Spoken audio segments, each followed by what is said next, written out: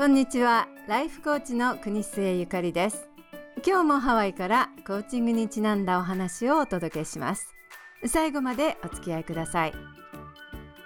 2019年4月28日、第101回目の配信はスターフィッシュというテーマでお送りします。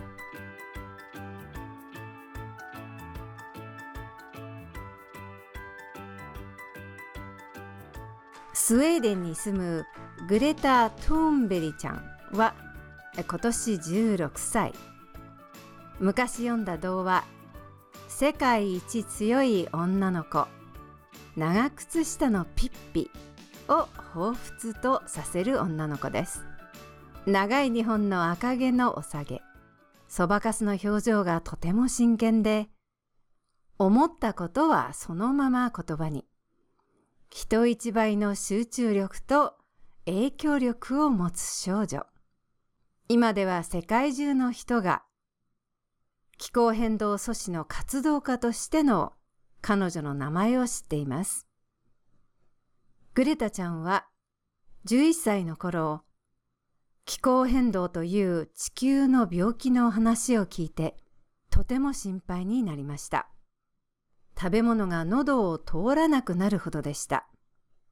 石油、天然ガス、石炭などの化石燃料のせいで、毎日200種という動物や植物や海の生物たちが絶滅している。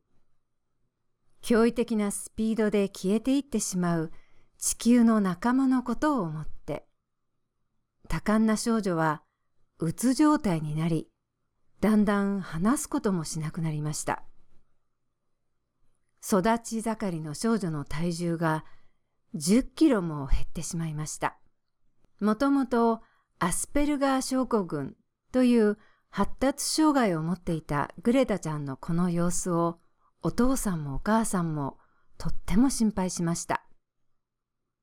でもグレタちゃんは持ち前の素晴らしい集中力で、今地球が経験しつつあるという第6次大量絶滅期について一生懸命勉強しました。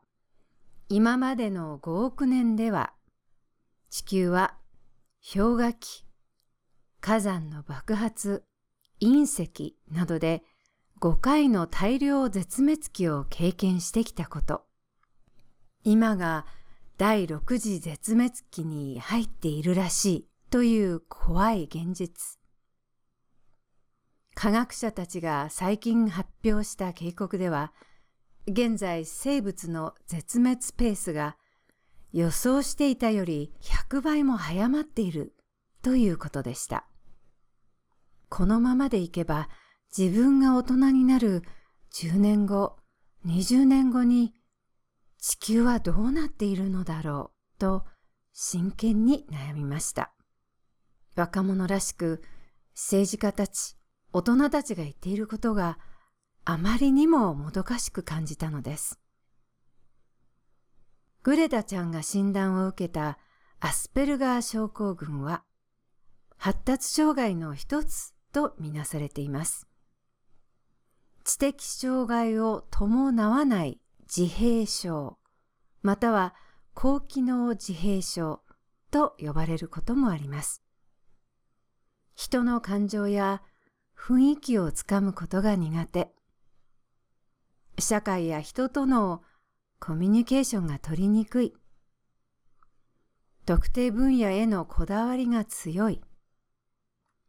自分の関心事について話し続ける傾向などの特徴を示す反面、驚異的な集中力を持ち、思ったこと、心に浮かんだことを悪気なくそのまま正直に言葉にするという点も持っている障害だそうです。去年の夏の終わりの8月のこと、グレタちゃんはある決心をします。それまで落ち込んで何もできないでいた、そんな自分ではいられない。15歳の私でもできることを何かしようと思い立ったのです。鬱になっている暇なんかない。学校に行っている暇もない。地球の緊急なテーマである排気ガス削減、地球温暖化阻止、そういった大事な問題を大人たちに伝えることを心に誓ったグレタちゃん。気候変動阻止の学校ストライキと書いた手作りの看板を持ってたった一人でスウェーデンの議会前に出かけていったのです。使わない電気は消そうね。紙はリサイクルしよう。プラスチックやゴミを減らさなくちゃ。そんなことを言っている段階はとうに過ぎちゃったのよ。国中の人が、世界中の人が危機にある今の地球の状況を理解して、あらゆる努力をして、排気ガスを大幅削減しなければ、私たちの今の地球は続いていかないのよ。通りかかる人にそう訴えかけました。学校へ戻りなさい。勉強をちゃんとして環境関係の科学者になればいいじゃない。サボってないで。したり顔で諭そうとする大人たちに。私たち地球に住めなくなっちゃうんですよ。学校行ってる暇はないの。と一言。グレタちゃんのプラカードの前を怪訝な顔で通りかかっていた人々も、毎朝8時半になると議会前に一人でやってくる少女の熱心な訴えに、一人また一人と賛同する人たちが現れました。私たち子供がやったことではない。あなたたち大人がやってきたことです。私たちの声を聞いて。私たちの未来を奪わないで。当初、登校拒否の娘を何とか学校に戻そうとしたグレタちゃんの両親も、グレタちゃんの理論と訴えに最後は負けてしまいました。私たちのお家が火事なのよ。希望を持って少しずつやっていこうなんて悠長なことを言っている場合じゃないの。目を覚まして。大人たち、パニックして。地球の火事をみんなで消さなくちゃ。グレタちゃんの必死の声は、やがてスウェーデンの議会ばかりか、国連の気候変動会議、世界中の環境保護活動家にまで届いていきます。さらに今年、2019年3月には、世界中の子どもたちに訴えて、環境保全の学校ストライキを提唱し、実に50カ国以上の国の子どもたちが参加したというのです。子どもたちの声を大人たちも聞かずにはいられない状態になったのです。私はグレタちゃんのお話を聞いて、スターフィッシュの寓話を思い出しました。皆さんは聞かれたことがあるでしょうか。こんなお話です。嵐が去った後、波打ち際にたくさんのスターフィッシュが打ち上げられていました。強い波と風のせいで、スターフィッシュは日にさらされて少しずつ干上がってしまっていました。一人の男の子がそのスターフィッシュを一つずつ拾い上げて海の方まで投げてやっていました。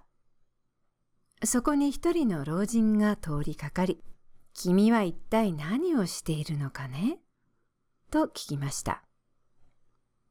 見てごらん、何百何千もが打ち上げられてしまっているんだ。無駄なことはやめるんだね。男の子は老人の言葉を聞いて、それでも黙って次のスターフィッシュを拾い上げました。そして海の生き物を一匹ずつ水に返してやりながら、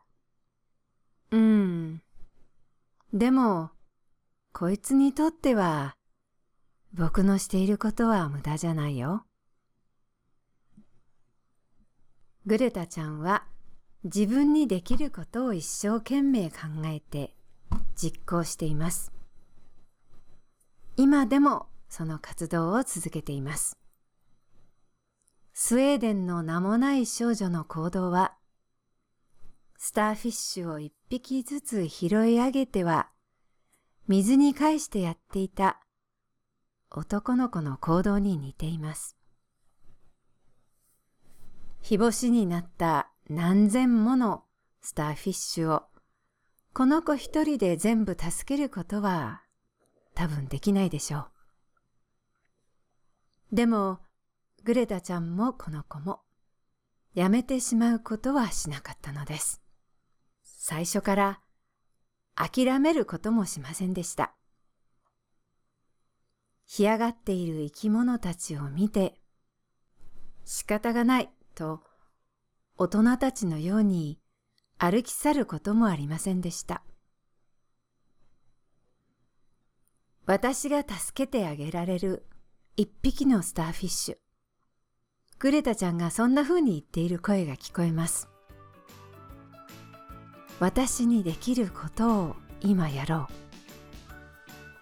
う。諦めないでやろう。私にできることが一つは絶対にあるんだから。私を待っている一匹のスターフィッシュは必ずいるんだから。いかがでしたでしょうか。人生がみるみる楽になるコーチトーク。ゆかりのポッドキャストをいつも聞いていただきありがとうございます。ご希望やご意見、ご質問、またコーチングやカウンセリング、ヒプノセラピーのお申し込みもありましたら、電子メール dr.yukari@gmail.com の方にお寄せください。またお友達ともこのポッドキャストをシェアしていただければ嬉しいです。それでは次回またお耳にかかります。今日も素敵に、しなやかに、爽やかにお過ごしください。お相手はハワイのライフコーチ、国末ゆかりでした。